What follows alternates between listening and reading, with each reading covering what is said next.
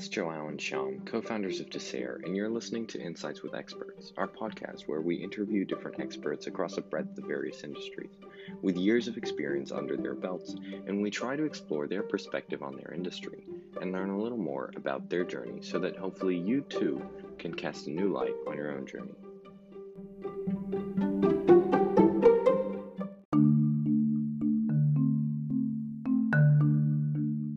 Hi everyone, and welcome to Insights with Experts. With us here today, we are very, very lucky to have a very special person. With over 2 million followers on Facebook in 80 different countries around the world, we have none other than Lynn Tamir, social media influencer and content creator.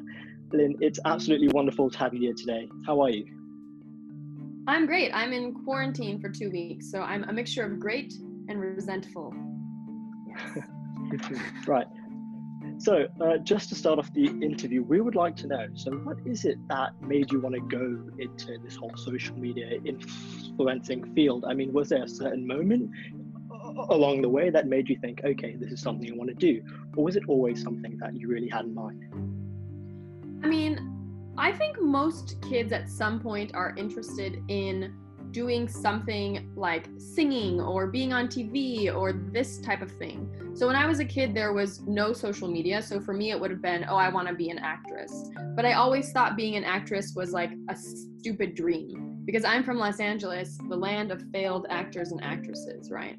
So I was like, I am not going to be stupid enough to think I can succeed, right? So I kind of crushed my own dreams to do something more practical. So when I finally realized I might be able to do it was actually just a couple years ago. So I was already, 28, I think, or 27, which for people in high school or college, I don't know how old you guys are, that's like very, very old, right? That's very, very far away. So it sounds like I will never be successful if I have to be successful when I'm 28. But the truth is, like, life is very long. And I remember being, this age and feeling like doing anything is impossible. But the truth is, you're going to be around unless you die for many, many more years. And so just taking small steps will get you to where you want to be, and I wouldn't stress too much about it. So the reason I knew I was going to do this was not because of fame or anything like that, but because I was getting very annoyed with the type of content that I would see online. So I'm a very purpose-driven personality. Like, I care a lot about like animal rights and women's rights and human rights. I care so much, and there's so many problems, so it's very overwhelming. And I was scrolling Facebook all the time, and I was like, God, this is like really useless content. Like, this is, just so much pointless content. And I was like, I wish these creators would make some good content. And I was like blaming them for not doing it. And ultimately I realized, they can do whatever they want.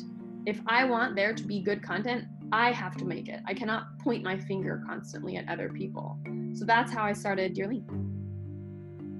Yeah, that sounds really cool, actually, and definitely very inspiring to, and I really really appreciate that mindset and philosophy behind, instead of blaming others, go ahead and do it yourself, right? And that actually, it leads quite well into the next question, which is, how can the youth like us leverage social media to use it as a tool to empower not only themselves and bring a voice to themselves, but also to empower others? Sure. I mean, I think my personal approach is you need to be empowered before you can empower others, right? So for me, part of building this brand is so that I can be financially strong, financially independent, literally independent, like I don't live with family or something, so I don't need their approval for anything I do. Mentally independent from, again, family is like a big net for a lot of people. They get stuck in the family or society expectation net. And that is extremely hard to get out of for some people. I mean, that's why I started so late, because I was stuck in the net of doing what my parents wanted and what society wanted. And I'm from the US. I'm not from a country where you're so tied to your family, like maybe here in Singapore or in Asia. So it's even harder here, honestly, probably for some people. So I think that's a really big first step that people have to take, is make sure you are free first. I get so many messages every day, make a video about this, make a video about that. These are people like you guys, you can make the video yourself, you know, you can do it. You don't need me. It's not my job to be the spokesperson for every issue on planet Earth, you know. So each of you will have things, you know, that you dealt with in your life that were difficult, and it's your responsibility to be the advocate for those issues, and it's my responsibility to be the advocate for things I've dealt with. So I think that's important, is like, don't feel like you're responsible for everything, just feel like you're responsible for something, and it's easier to get started that way. Yeah, that's a really good point. So Ellen, my next question is all about, you know, the whole rise of social media and the effect that actually has on the youth. And I mean, yes, while it has enabled us to do so many more things, and I can't even start to name all of these things, you know, would you also agree that there's this emergence of consciousness about, you know, likes and follows and all of these that lead to something that can often have a negative effect on the youth? I mean, that's a huge issue. Like, are you going to be the type of person who falls prey to searching for validation, or are you going to be the type of person who wants to make a difference, right? So I think everybody gets caught in the like trap a little bit. I have been caught in it a bit, but I'm pretty lucky that I was raised by a really intense mom who's like, you know, what matters is your worth and you having integrity, right? So I think what I understand, and the reason now, I just launched a video 5 minutes before this call.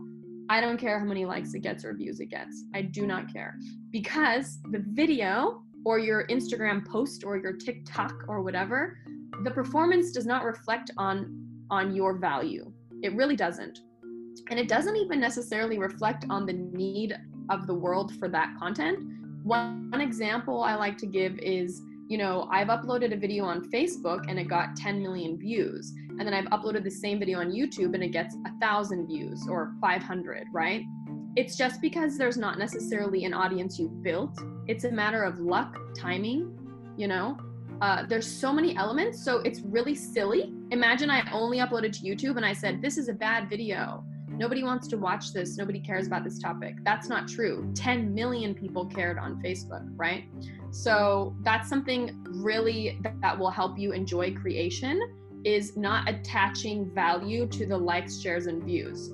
Yes, you can use them as a barometer, right? You can use it to track, you know, maybe if you know you normally get 500 likes and this got 200, okay, maybe we should change it up, right? But it should not affect your feelings about yourself. They're completely separate.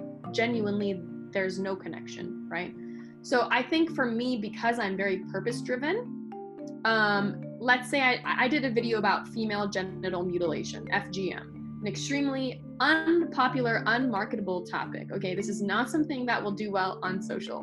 And I knew that, so I spent a lot of time on framing the topic.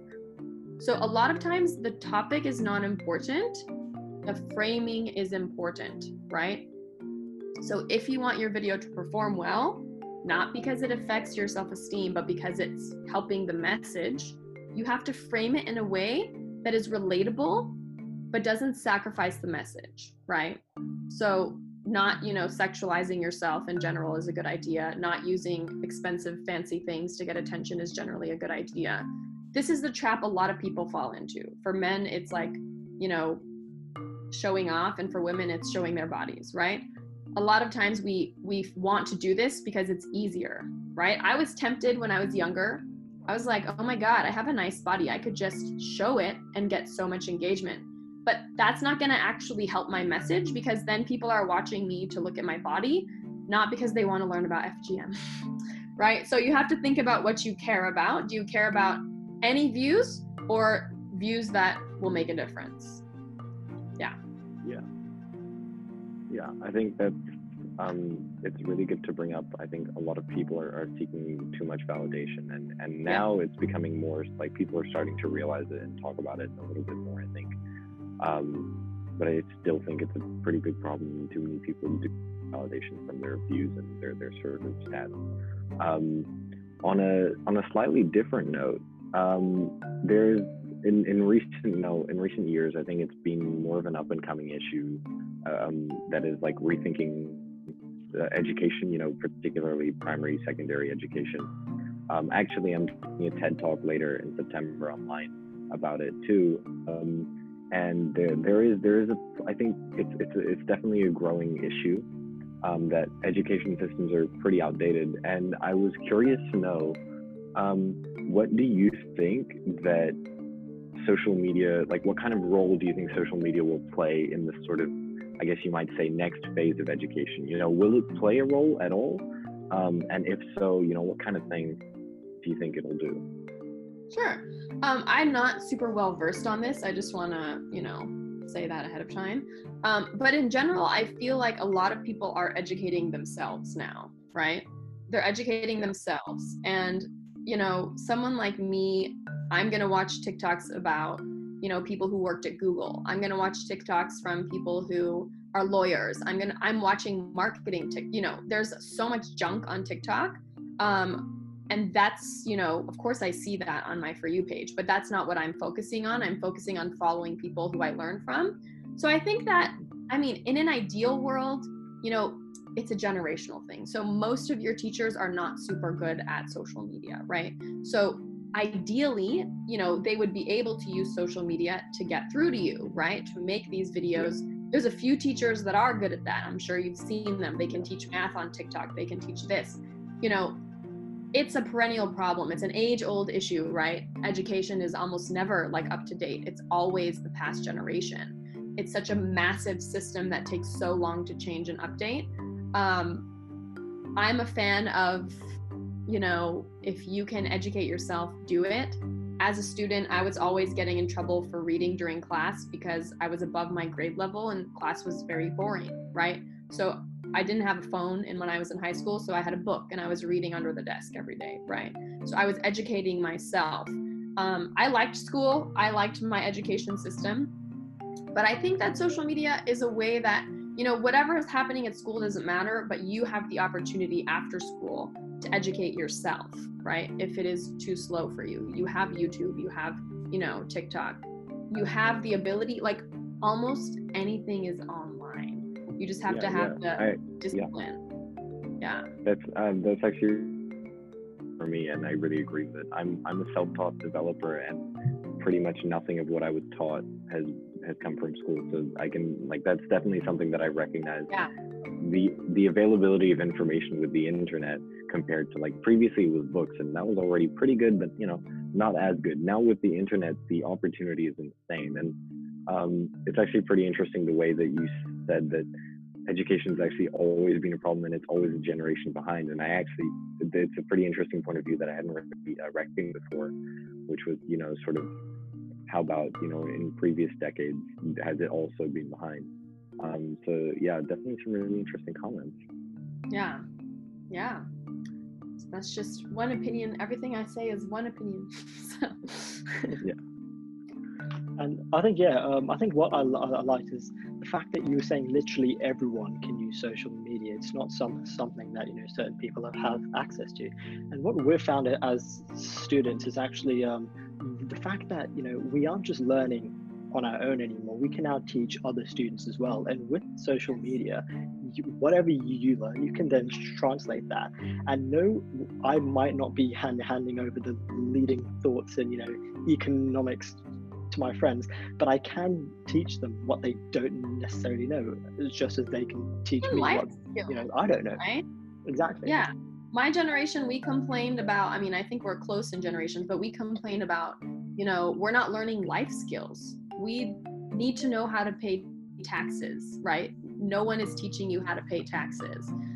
We, need to learn stuff that we're actually going to use, and we weren't actually learning that. And school is just an inefficient thing, right? You're spending 5 minutes walking to another class, 5 minutes settling down. Your poor teacher has to prep for all these students, right? They have 120 students if they have 6 classes a day. It's crazy. That it works at all is crazy. It's crazy. But for example, I learned so much doing social media, and my mom's a teacher. She's been a teacher for 42 years.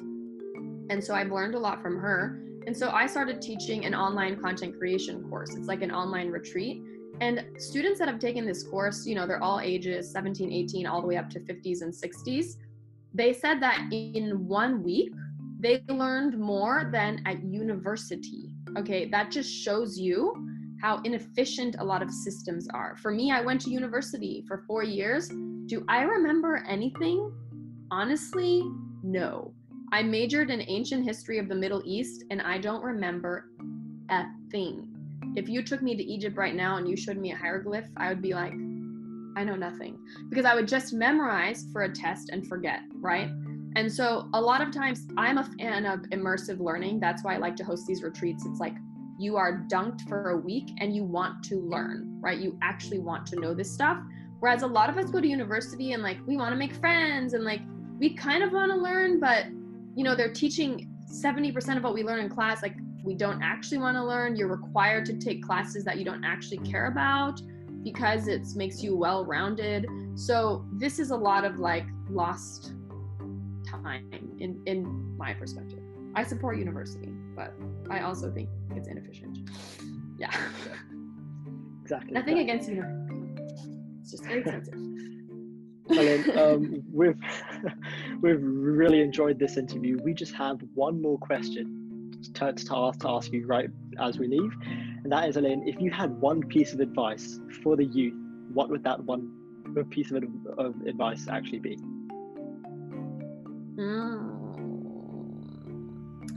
I think if I had one piece of advice that spans many people with many personalities, it would be to always keep improving yourself, even if you don't know what you're going to use these improvements for in the future, and do what you want to do and not what other people want you to do, even if it takes you 10 years like it took me. Do it eventually. Elaine, thank you so much for coming on here. I really enjoyed this, and I'm sure many people are actually going to learn a lot. And for everyone watching, this has been another episode of Insights with Experts. Please let us know the next experts you want to hear from and some of the questions that you may have for them as well.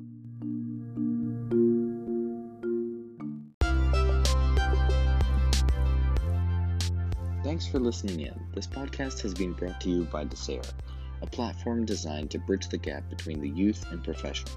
You can read more about us at desare.org, and you can also check out the section titled Insights with Experts, where you can submit your questions that you might have for future experts and industries that you would like to learn more about. And you can also refer in any experts that you might know yourself.